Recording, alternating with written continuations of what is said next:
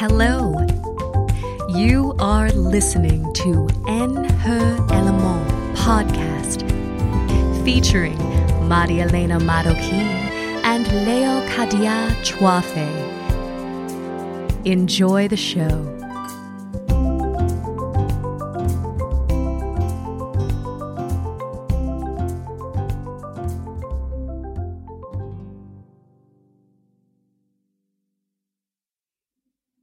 Hello, everyone. Welcome back. My name is Maria Elena Marroquin.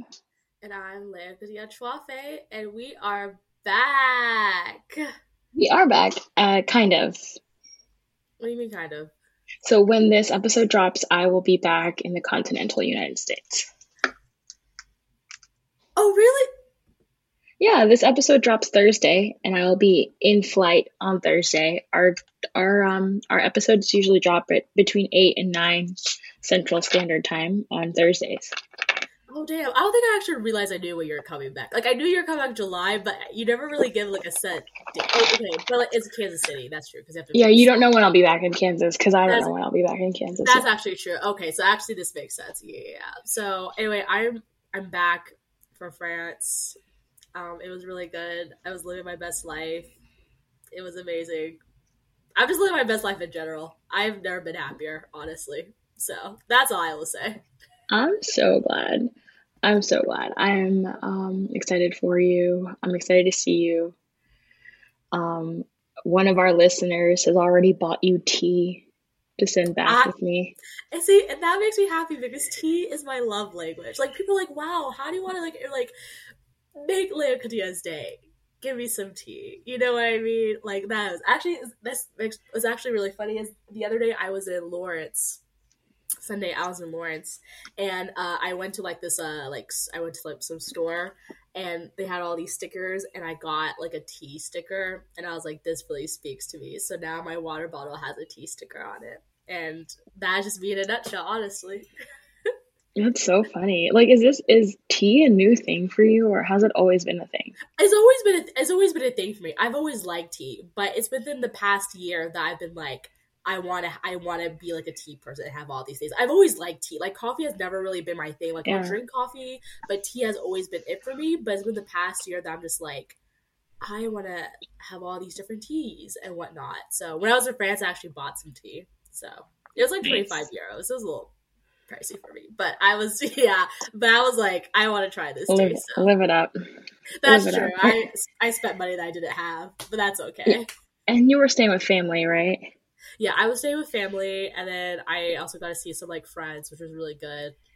So, yeah, but not paying for a place to stay is easy when you're traveling. It's nice. It's nice. It's nice. It's nice. So I did have that. So it did balance out yes, I'm spending money, but I'm not paying to like feed myself half the time. So yeah. Well, I can't believe my time here is coming to an end. I'm really like sad, but I'm also kind of happy because I hit like a really good reset button. Mm-hmm. I think you mentioned it. You're like, man, you look different. And I'm like, I'm just living my life, drinking my water. You look fresh. Listen, I was in a high stressful situation for like the better part of 5 months of my old employment. Right. So like the fact that we're here and like I feel like I'm thriving, like praise God. Mm-hmm. Praise God. Hallelujah. Awesome. So today's topic was kind of an idea for a poem that I've written a while ago. And I just wanted to explore these ideas with you and kind of just talk on mics about it. I know that we've talked about it before personally, you and I, because we talk about everything. Mm-hmm. But I really wanted to talk about the Black Lives Matter movement, and kind of we're 2 years removed from the death of George Floyd, which was kind of like this big catalyst for people to just like really get back in the streets and like just talk about how unfair police brutality is, and not just unfair but cruel, and how much we need to reform in the United States. So how about we get started? Yeah, let's start. Awesome. So I want to start by acknowledging that in the rise of the Black Lives Matter movements, new studies have showed that 17,000, unreported deaths have happened in the United States at the hands of police. So we'll take a moment to honor those men and women by saying their names. Trayvon Martin, Eric Garman, Tamir Rice, Philando Castile, Michael Brown, and Breonna Taylor. Yeah, so Leo, what does the Black Lives Matter movement mean to you? Okay, so I as we're preparing for this episode, I've been trying to like do some like reflection on like what the past 2 years have meant, but mostly like how did I feel when it came out? And I think the best way that I'll explain it is like what the Black Lives Matter movement means to me is like maybe my initial reactions when it first came out. And like keep in mind, the Black Lives Matter movement didn't start 2 years ago. Mm-hmm. It started, if I'm not really the movement, maybe 5 years prior, or 4 or 5 years prior, like when I was like in college. So maybe like my freshman year of college, perhaps. Yeah. But it was 2 years ago that like it really like caught like everyone by storm, like the nation by storm, and like it got the attention that rightfully it deserves. So I want to preface by saying like it didn't start 2 years ago. It happened that 2 years ago. It just the more spotlight was shown on it.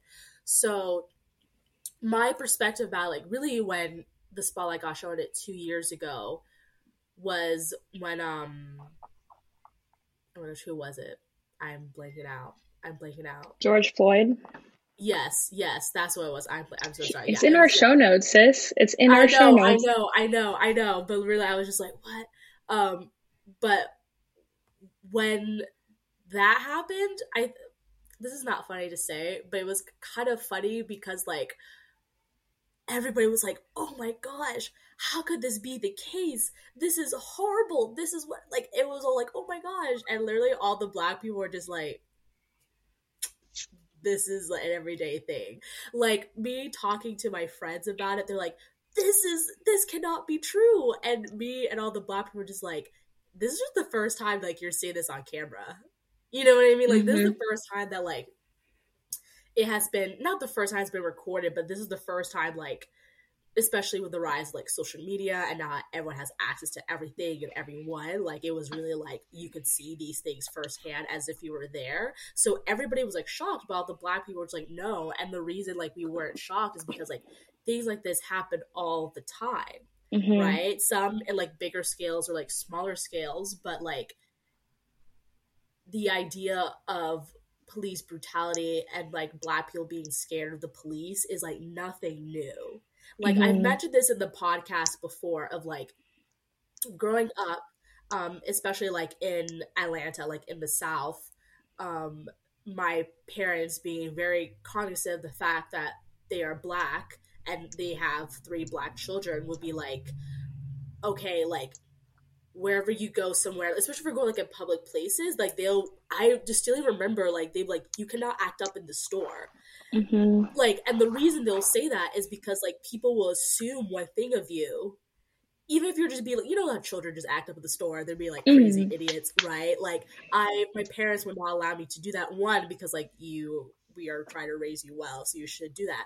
But like 2, if you act up and the wrong person at the wrong time just sees you, they will accuse you of doing something, and then that'll be a whole fiasco. And a lot of these situations that we see with the many like Black men and women who have like died under specifically police brutality, a lot of them have just been like young kids, like just being rowdy and playing around, just doing like kid stuff, not doing anything bad, and like they just happen to be at the wrong place at the wrong time, right? Walking down the street, eating some candy, having a hoodie on, wearing a hoodie on, yep. Right, they're just trying to live their everyday life, either just being kids at the traffic stop. Like that's the thing, like these situations, a lot of these people are just like doing their everyday lives. And then even if like maybe they're doing something wrong because they are Black, right? There's all of a sudden this like, oh no, like police get like really frightened. Like the way police, like the way like our, I guess like police force is like made up of the country, a lot of is like be like wary of like Black people, like Black and brown people, like they are the ones that to be cautious of. So when I think of like what does the Black Lives Matter movement mean to me, I realized I didn't really answer that question. It's kind of like I wasn't when it came out, I wasn't surprised. I was very happy because it was the first time really that I could have so many of these conversations with my white peers. And like I wasn't like scared to have these conversations. For the longest time I was very scared to have these conversations with people because like I don't know how people react. But it was like for the first time that like I could have these conversations and people were willing to listen. But also I felt really sad because like I had to have these conversations and a lot of people don't know about this experience. And I think I was really sad too because I wish something like this, like the way the media attention that I got at the conversation that I started, I really, really wish something like this would have happened when I was small. Because like when you grow up in the space that I was in and who I am, and you have all these conflicting thoughts about who you are and your identity, and it's something that I can't change. You know what I mean? It's not like I can't change what I look like. Like this is a permanent thing. And I really, really wish when I was small, something like this would have happened because I think it would have saved me a lot of like heartbreak and a lot of like figuring out who I am and my identity and where I place the world. I probably still would have had those thoughts, but it was really beautiful to see like small like Black children in these like protests and having these conversations. And I was like, damn, even though it's still gonna be rough for all of us, they're gonna live in a world where they can have these conversations with these people and they'll know themselves better than I did when I was small. So it was very like, I was really happy, but I was very sad, mostly sad for younger me because she needed that. Like she needed that, but she didn't have that chance, and that's okay. Now 25-year-old me can like have this opportunity to have these conversations and know myself better. But I don't know, it was like a really beautiful thing because to have these conversations. Also kind of funny because everyone was really shocked and all the Black people were just like, I don't know what you're tripping over, but okay. So yeah, it's funny because like I remember distinctly like where I was when I heard about the video of George Floyd's death. I remember like what my first reaction was, and like, you know, I guess like you kind of already walked into this, so I'll kind of explain like kind of where I was coming from. So like being that we both are in very conservative Catholic circles, the Black Lives Matter movement is talked about as this like pro-choice, anti-family movement, which it's not. And like a lot of people who are very conservative and Catholic are very pro-police, and like they're like, but we need the police to protect us. And I'm like, you are talking from a very privileged white place. And even like my father talks from a very like privileged place of like, well, Black people are bad. And I was like, that's a whole nother story about my protest story. But like for me, I grew up in those circles where like a lot of these ideas just aren't congruent with one another. So it's like, no, like if we say that we're pro-life, right, which is a whole nother bag of chips, especially on June 28th when we're recording this because of the Supreme Court case that was just heard last week in the United States. And I'm not ready to talk openly about what I feel about that case because I'm going to catch some heat from all sides. All sides. Feminists are going to hate me. Catholics are going to hate me. And I'm going to be like, what's new? I have my own ideas, bitch. But so for me, George Floyd's death was really different because like I think we were like in the middle of lockdown. lockdown. I say that word very loosely. That's true. In America, that's beside the point. But yes. But like, I mean, people were still wearing masks to go protest. Like, people were like, should I go? Like, is it safe to go? Like, there was all these like conversations. So like the first question was like, the world was really like looking for something to fight for. I think like we needed to rally around, and I think there was enough bored, middle-aged, and I hate to say this, bored, middle-aged white women on their phones that saw this and were like, I have to do something, you know, and then like communities of color, you're laughing, communities of color, and I'm sorry, it's always the old white woman. I'm sorry, but it's true. Mm-hmm. It's true. And like, I saw them rally around George Floyd's death in a way that I've never seen them rally around anyone else's death, you know? And like, I remember I first didn't want to watch the video. Like, I was like, why? This is being sensationalized, right? And I like sat there and I don't think I ever ever fully watched the video. I watched it, and then we did a memorial service at my job. And we did a moment of silence, and I saw my boss at the time was a very strong, very intelligent Black man, and I saw him weeping, and he got up and like very impromptu like talked to the people that were there in that moment of silence, and he said, like, in a very diverse community, he said, like, right now I stand as a Black man who does fear these things in a different way, but because I'm a businessman, I'm a professional, I'm somewhat removed, but I can't remember that we have to continue to fight for people to have the same rights as us, to be seen as human.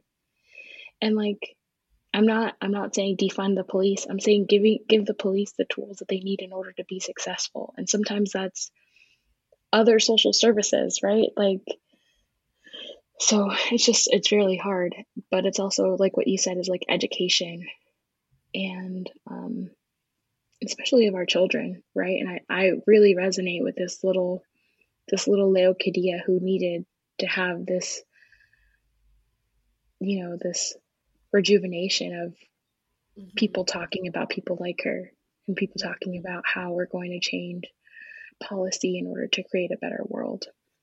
Right. I want something that you said that really struck with me was the perspective of the Black Lives Matter movement from the perspective of the Catholic Church. I'll say, like, yes, the American Catholic Church and their responses in some places. I think it was really interesting because, yeah. No, really, I think it's something important to note because... God, it's so fucking stupid. It makes me so angry, but continue your sentence. Oh, God. Right. No, it was really frustrating, and this reminds me of a conversation I had with someone a couple months ago. I feel like it's a mutual friend of ours. So we were having this conversation a couple months ago, and this person was white, just for context, so this makes sense. Marla, stop laughing. No, but in all seriousness though, we were like having this conversation of like the Catholic Church and all this stuff, and talking about the Black Lives Matter movement and their kind of the perspective of just like, I don't know, like this and that. And I think the point of this conversation was talking like, why are both Catholic and this and that. And I've mentioned like, I am a practicing Catholic. I love being Catholic. There's many aspects of the church that I really do like. And I don't see myself ever leaving the church. But at the same time, there have been lots of moments where I have almost left the church.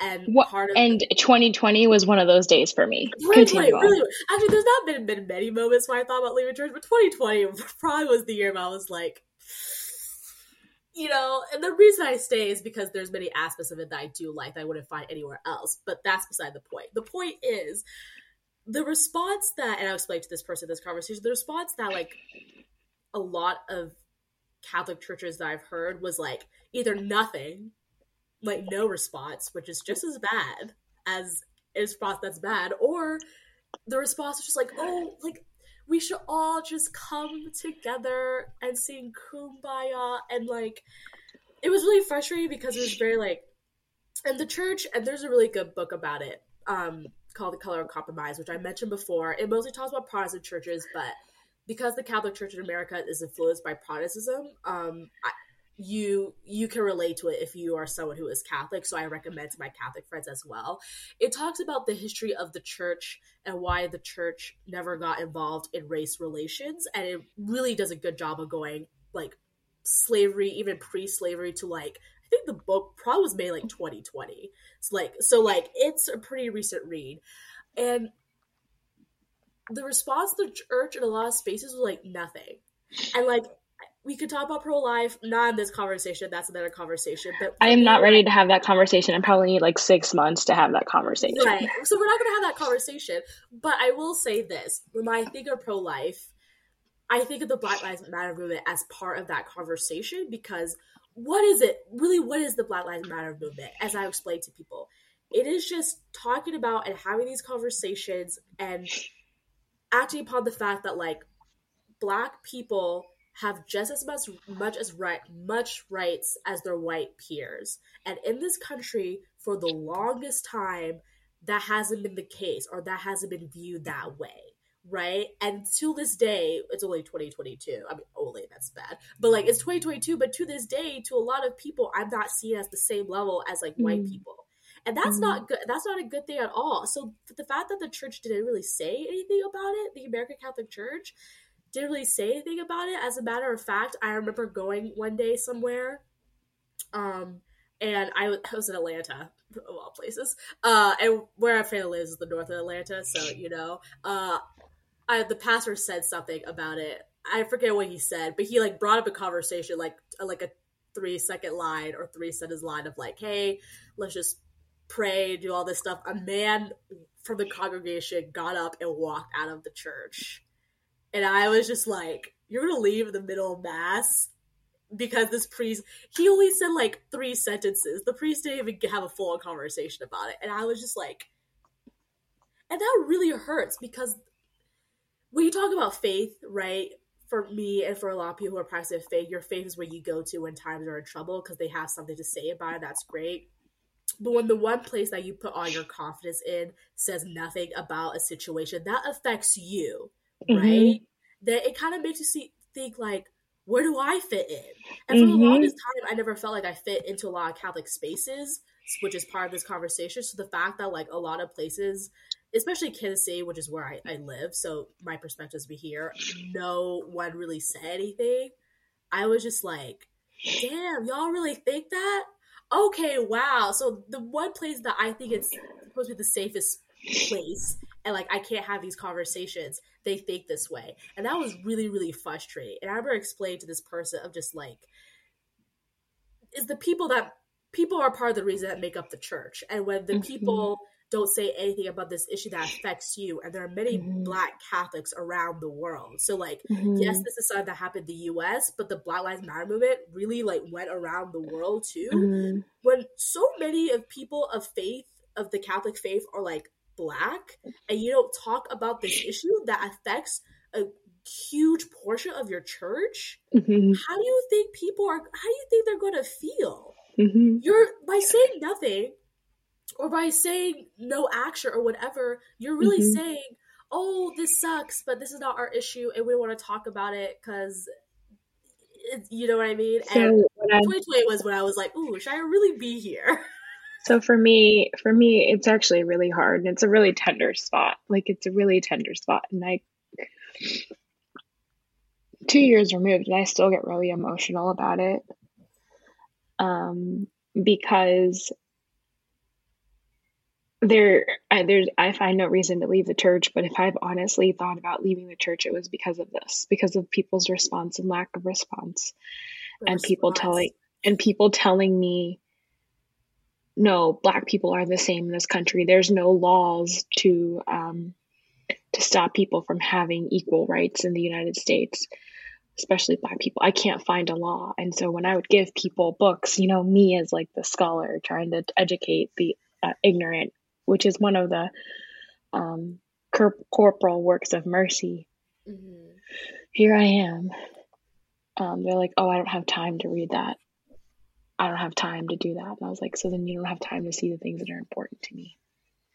Right. And so I had to, a good priest friend of mine kind of sat him down, and I was pouring it all out. Like, I was just like, I'm tired of the hatred. I'm tired of the bullshit that I'm hearing in these circles when people don't see that what they're saying or their lack of action is actually hurting.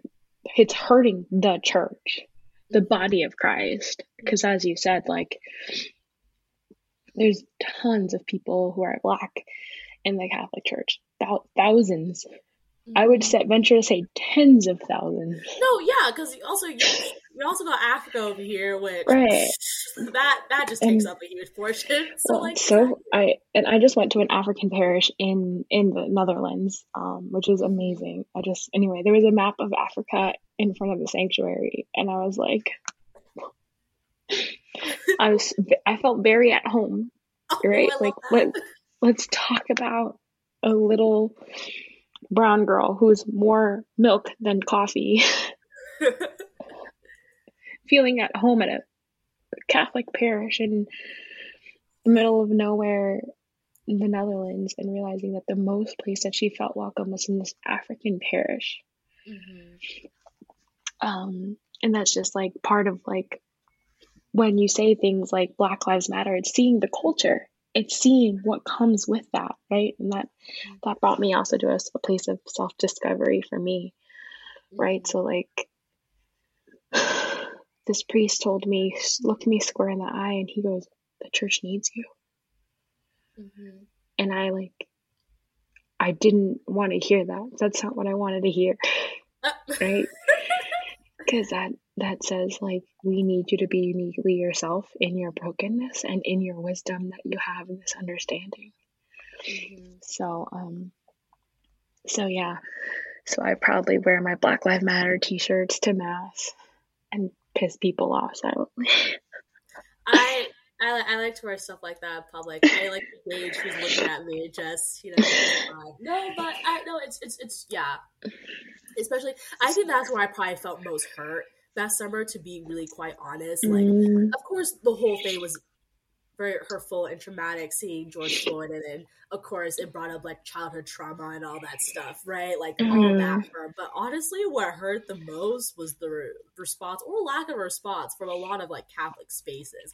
That's what hurt the most, because just, like, especially, I think, like, in the church, right? At least in writing, talk about social justice, like, we pride ourselves to be like a universal church. We have all these people from these different cultures, life coming together to, like, for this one faith, this that we believe in, right? And there's a lot of beauty in the church with diversity. Like, it's really cool to go to different places and see how, like, people, like, act out their faith, right? Mm-hmm. Like, that is so cool. That's, like, so beautiful. That's what makes the Catholic Church one of the most unique faith spaces, right? But also with that, with embracing all the goodness comes all the ugly too. I think that's the thing, and that's what kind of the Black Lives Movement in general, like, was talking about too. Like, look, you love Black culture, you love the music, you love the hairstyles, like, you love all these things, like, you love my ass, right? Like, you love all these things, but, like, with all these things comes this other ugly side of, like, the trauma, abuse, the racism that we have experienced in the hands slavery, right? It's if you're death, talking about specifically, like, all the stuff that has happened in our history. So, like, you can love all these good things, but with that, you also have to recognize these, like, awful things and figure out where do you fit in it, and what can you do to, like, uplift these, like, voices. Like, you can't have one without the other. Right. And that was a hard conversation to have with a lot of people, of just, like, I know you love me, right? But with me comes all this stuff, and you have to see me for, like, who I am. You know what I mean? So it's interesting. It's interesting because, like, just so bring back of this, like, I know that it's a very big topic versus small T tradition, big T traditional Catholic Church, and like the Roman rites, and having beautiful instruments at Mass. But like, there was like just a guitar and a piano, and like, but there was like African people in the, I don't know what country they're from, so I'm just going to call them Africans. And it was beautiful to see, like, when they were singing, they were swaying, right? Like, and just beautiful how, like, that's just like part of how we express ourselves, is like with our whole, I say we because like I'm trying to reconcile with the African parts, the African culture that has been stripped away from my own culture, right? Because like, not only is being Taino and being Puerto Rican being stripped of being Taino, but it was also being stripped of being, African. And it was like this amalgamation of like cultures in Puerto Rico. So like, when I talk about being a mutt, like, I understand that more than anyone, right? But seeing like, that's something so beautiful, and yet people want to take that away from the world. And it's like, anyway, especially, and I see it especially in the church. Right. So. But I have a question for you. So you can dive into as much as you want, but we've mentioned this like before, dating people of like other, actually we haven't really talked about that, but your significant other is Black. So you can share as much as you want or not, but like, you have a different perspective, I think, of this, because like, of course, as someone who's like Hispanic, Latina, like, you identify with all these things because you and your people have their own like struggles and stuff. But like, dating like a Black man, what is that like for you, especially in this time? I'm glad you brought us back to the topic. Because I was like, oh, we should talk about this. No, but it's just really interesting because it's just like, yeah, because I'm sure you've had conversations and whatnot. I'll just let you talk about it, but yeah. So first of all, like, my family is very racist. Sorry. My family is very racist. Like, my grandfather would like plainly say, "You will never bring an N-word into my house." Like, when we were growing up, like, he would say negro because that's like the word that you use in Spanish, but it's equivalent to. But I don't know if it's equivalent. Like, negro can also be like a word of endearment. But it shouldn't be used as a word of endearment, right? Because this is part of the colorism that goes on in our culture. So I would never use that as a term of endearment for my significant other. Right. But this is a conversation. I don't think they would appreciate it. I'm just thinking, like, I don't think they would appreciate it, but keep going. Yeah, no, but like, I mean, but like the colorism that exists in my culture, specifically Latino culture, is like, oh, but it's a term of endearment. And I was like, but you, like, no, we don't use those terms of endearment. And for me, loving a Black man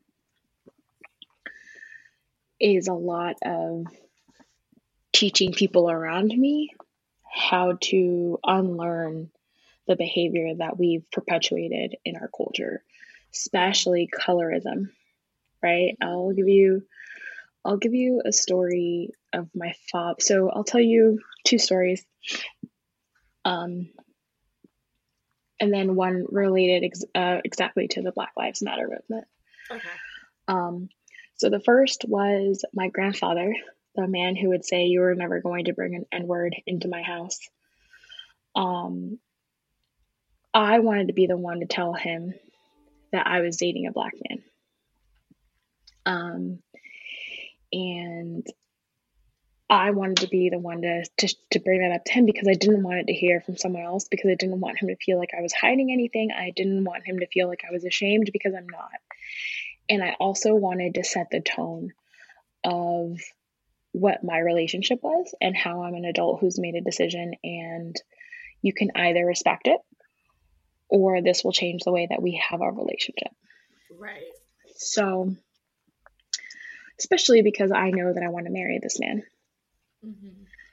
So you might as well start saying something now instead of right. the day of. Right, exactly. So I call my granddad. I'm like, hey, granddad, how are you? You know, all of his conversations in Spanish, you know, and I'm piddling around. I'm definitely like not talking about it. Like I'm definitely like hot under the collar. My heart rate's going. And I said, hey, grandpa, I just wanted to let you know, like, I'm seeing someone. And he's like, you're seeing someone? And I was like, yeah, I'm seeing someone. And he's like, oh, okay, well, tell me about him. I was like, oh, well, he's great. He has a great job. You know, like, you know, wow, she's really hyping this man up. Great job, great personality, great personality. You know, he's funny, he's kind, he's hardworking. And like my granddad's like, okay. And in my head, I'm like, I'm saying all these things, but I'm not saying what I want to say. Right. I don't think he cares, but doesn't care that he's all these things. You know? Right, right. And so I was like, and he's Jamaican. His family's from Jamaica. And it was this pregnant pause. And I'm like, oh, I'm like looking at my phone, like, did my call drop? Did he hang up? Like, what's going to happen? And his response in Spanish is, well, can he handle your bullshit?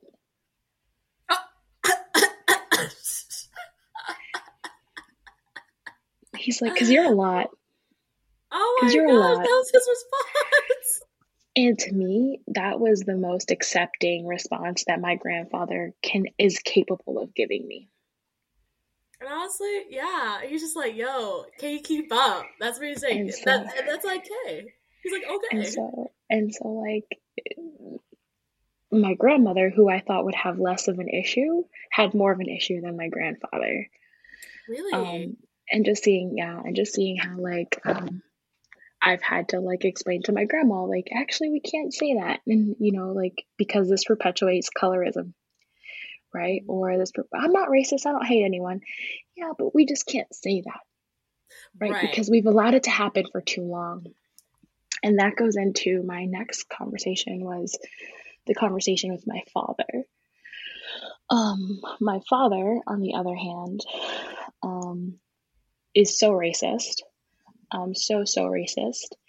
The day that I decided that I was going to go protest in Kansas City on the plaza, it was maybe second or third day of protest. I went with a mutual friend of ours, Nancy. But I didn't know how things are going to go. The first 2 days in Kansas City were very violent. And there's definitely a crowd shift. Like, there was the later in the night you were, the more violent it became.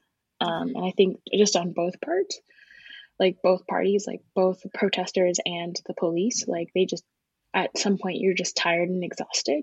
Yeah. I'm not giving excuses to anybody. I'm just saying, like, that's just how war works, for lack of a better word. And so I called my father, and I was like, I had actually, at that time, I wasn't dating Edward yet. We weren't together. But this was like in the middle of 2020, right before we started dating. And I felt very convicted to go. And I'd said, I'm going to call my parents and tell them that I'm going. I don't know what's going to happen, but my parents need to know. I'm not asking for permission because I'm damn near, how old was I 2 years ago? 27 years old. So like, I don't have to ask my parents for permission, but I'm going to tell them what's going to happen just in case something does happen. So I call my father and I tell him, hey, I'm going to this protest this evening. And he goes, why? And I was like, because there's people dying and I have to do something about it. Mm-hmm. And I don't know what to do. And this might not be the right answer, but this helps me feel like I'm doing something. So I'm going to go. And my dad said to me, but Black people are bad and you're not even Black, Mary Elena. And there was a moment that I had so much anger in my heart. And I said so many F-bombs in front of my very fundamental evangelical father. And I was like, I don't know who the fuck you think you are, but if you think that you're different because you're not Black, I'm sorry for you, because you have a brown son in this country, and the police doesn't give a shit. They just see not white, and they don't give a shit. Yeah, that's true. Unfortunately for you, your son's kind of the same boat too. So. And so my dad was like, quiet, and I was like, I'm not asking you for permission. I'm telling you what I'm doing. He goes, yeah, but Black people are just bad, and just like this idea of like criminality that my father has linked to being Black is just like really interesting to see. And then the same conversation with my father when he saw a picture of my boyfriend and I. And we're on a family conference call, which you know how they are. They're pretty chaotic because there's a bunch of them and they're always talking over each other. Our family doesn't do like video calls. It's too much. There's too many moving parts. So. Wait, you're saying he was on the call with you all? Yeah. Okay. No. My boyfriend wasn't. It was just my parents. So my dad, my stepmom, my siblings. But I think like I was the only one videoing in. Okay. And my dad goes, he kind of says a comment. He goes, I didn't know that I was going to have monkey grandchildren. I was going to have a what? You heard me correctly. Mm-hmm. Oh, okay. He said, I didn't know I was going to have monkey grandchildren. Wow. So my sister has exclusively dated Black guys. So like, that's not a surprise. And I expected my sister to be more upset about this comment. But I'm the activist in the family. She's the peacemaker. So I guess it was my job. And I said, excuse me, I want you to tell me exactly what you mean by that. And my dad got quiet because he knew the excuse me was, I heard what you said. I'm going to give you time to fix it. And if you don't, we're going to have... Before I... And so he goes, babbling. And I said, don't you ever speak like that about my family or the family that I plan to have or anyone I love ever again.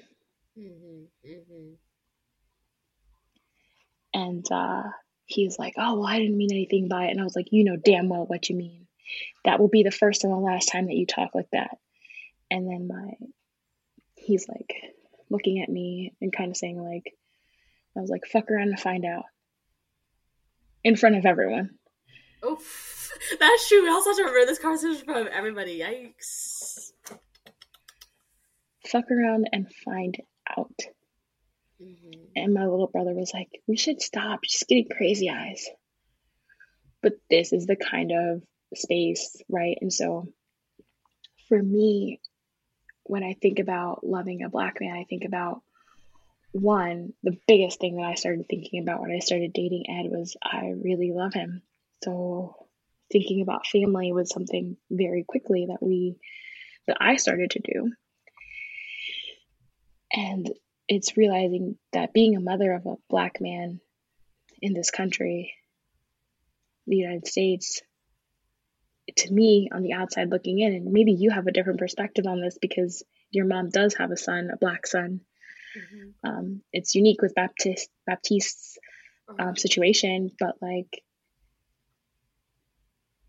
loving a Black man means your heart is never really at rest unless they're right next to you. Because you don't know who's going to have something to say about it. Right. And knowing that because my significant other is Black and because our children will be Black, it's my heart having to know when to fight for them and know when to sit down and know when to say, like, this isn't mine. I have to sit down and let my husband, my significant other in this case, lead this conversation or lead this.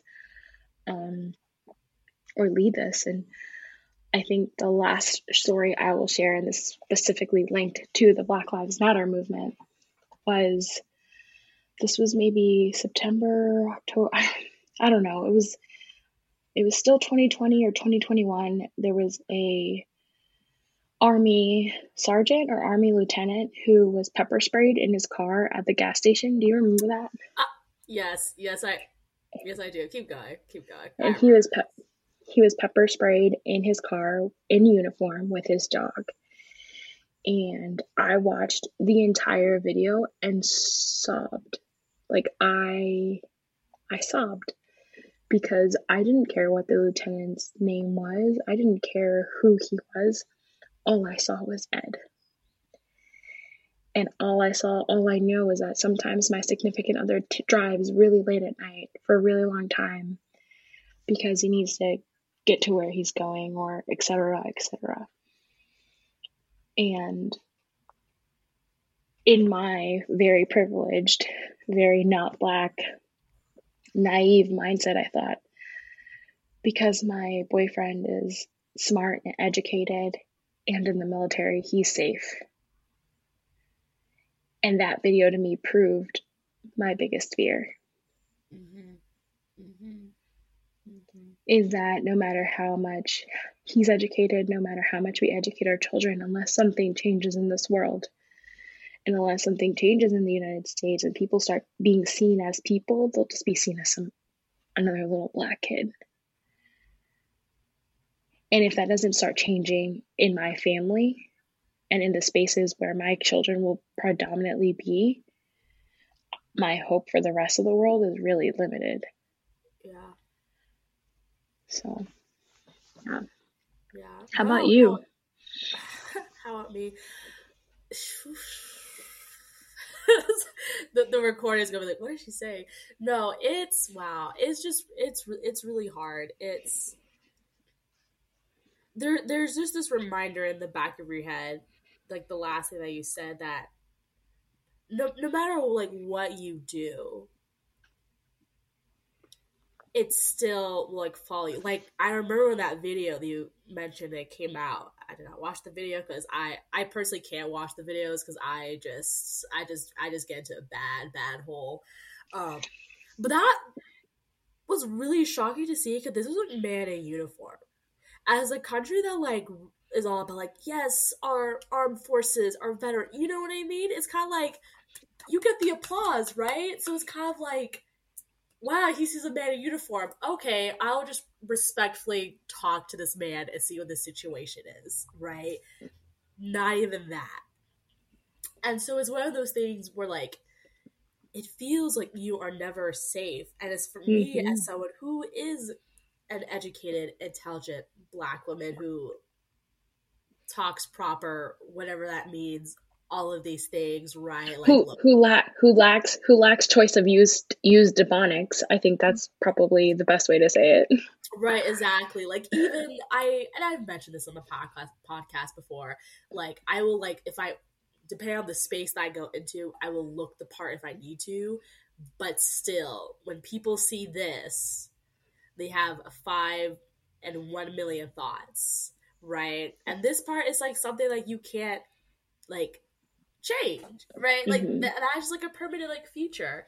So it really sucks. But I do remember like you like talking about like your like relationship with your significant other with Ed, and like having these like conversations was like super hard and like whatnot. Like I know for me, like I feel like I mentioned this before, like especially if I like go on a dates or something like that, and it's like someone that's like not like a Black person, I always like at some point will eventually have to be like, all right, like the part that like makes me nervous, which is so sad to think about because when you go on dates you get very nervous for many reasons, although valid, but the part that always gets me is like, okay, I am a Black person, what is this person like going to think, which is such a sad thought to have because it's like, well, this is like me, like if there's red flags about me, there's probably a million other like red flags, right? But this like the one thought you have.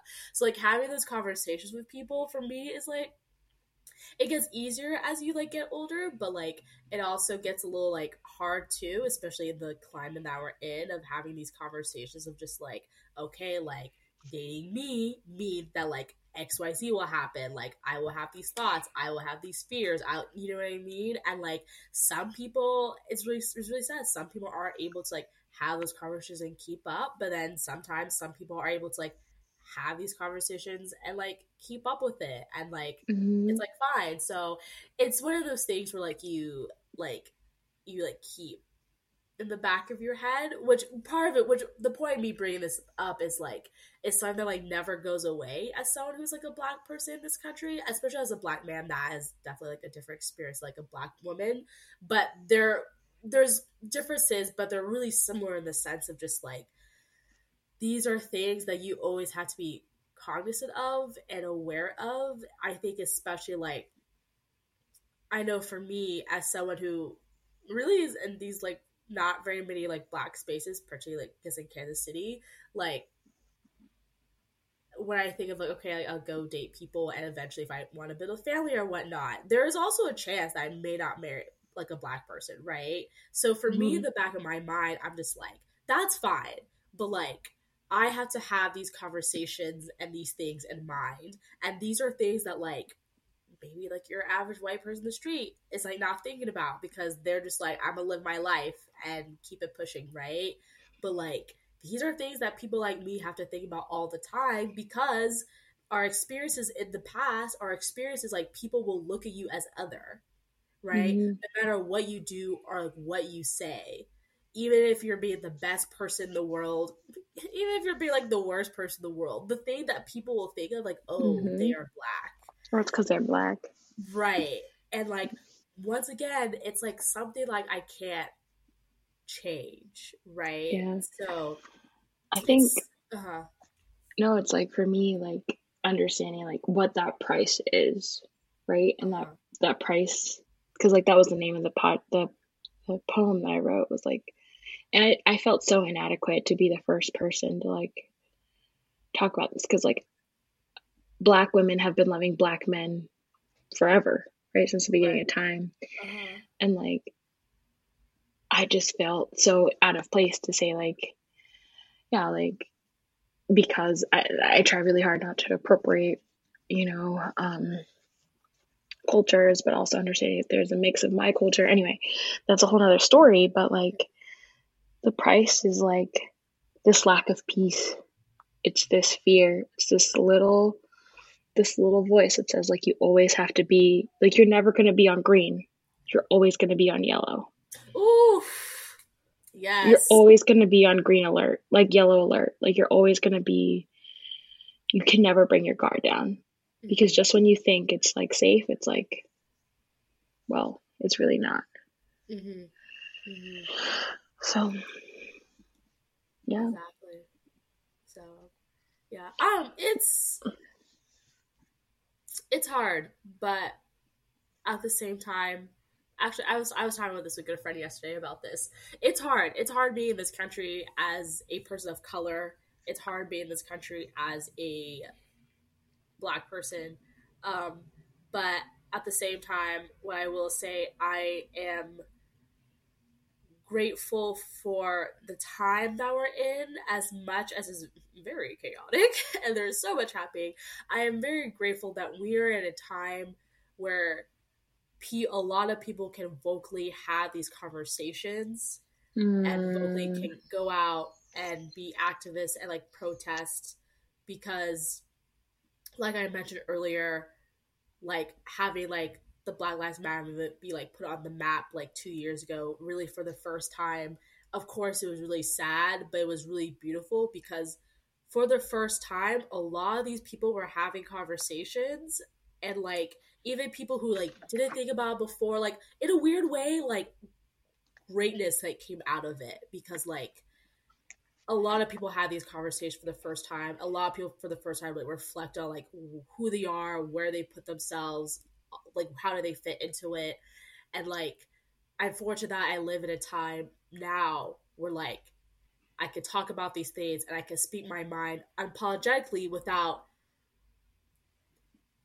yes, backlash can happen, but without fearing the intense backlash. Because really like 5, 10, 15 years ago, these things would not have been the case. So like I wish this was something that happened when I was younger, but at the same time, it's like good that it's like happening now. And like people are able to like speak up more, and I saw a lot of good things happen and a lot of like resources that like came out. And so I don't know, that's like my positive outtake on it, is that a lot more people are able to like educate themselves now, which also means that you don't have an excuse now. Before it was like you don't have an excuse, but like now you really don't have an excuse. Yeah. Well, some people will say I don't have time because I have to be a mom.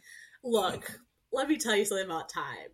You make the time you want to make for love. Yeah. Well, that's the thing, is like you don't want time. So, well, we've been talking for close to an hour, which we try really hard not to do, but I think that we both got carried away. It's something that we're both very passionate about. What do you think about calling it a day? Think about what? What do you think about calling it a day? Yes. I also, this is my first day back at work today, so my inbox. I can imagine. Me. Honestly, I'm not saying I'm going to quit, but just look at the inbox makes you want to. Should I do this? But that's beside the point. I won't quit. Yeah. If you do, I support you. Okay. Actually, thank you. I won't quit, but thank you. I know I have your support. Yeah. Well, guys, thank you guys so much for listening. My name is Marilena Mariquin. And I'm Lea Katia-Chwafe. And this is Honor Element. Until next time, stay hydrated, take your vitamins, and be kind. And remember to always come as you are. Bye for now. Bye.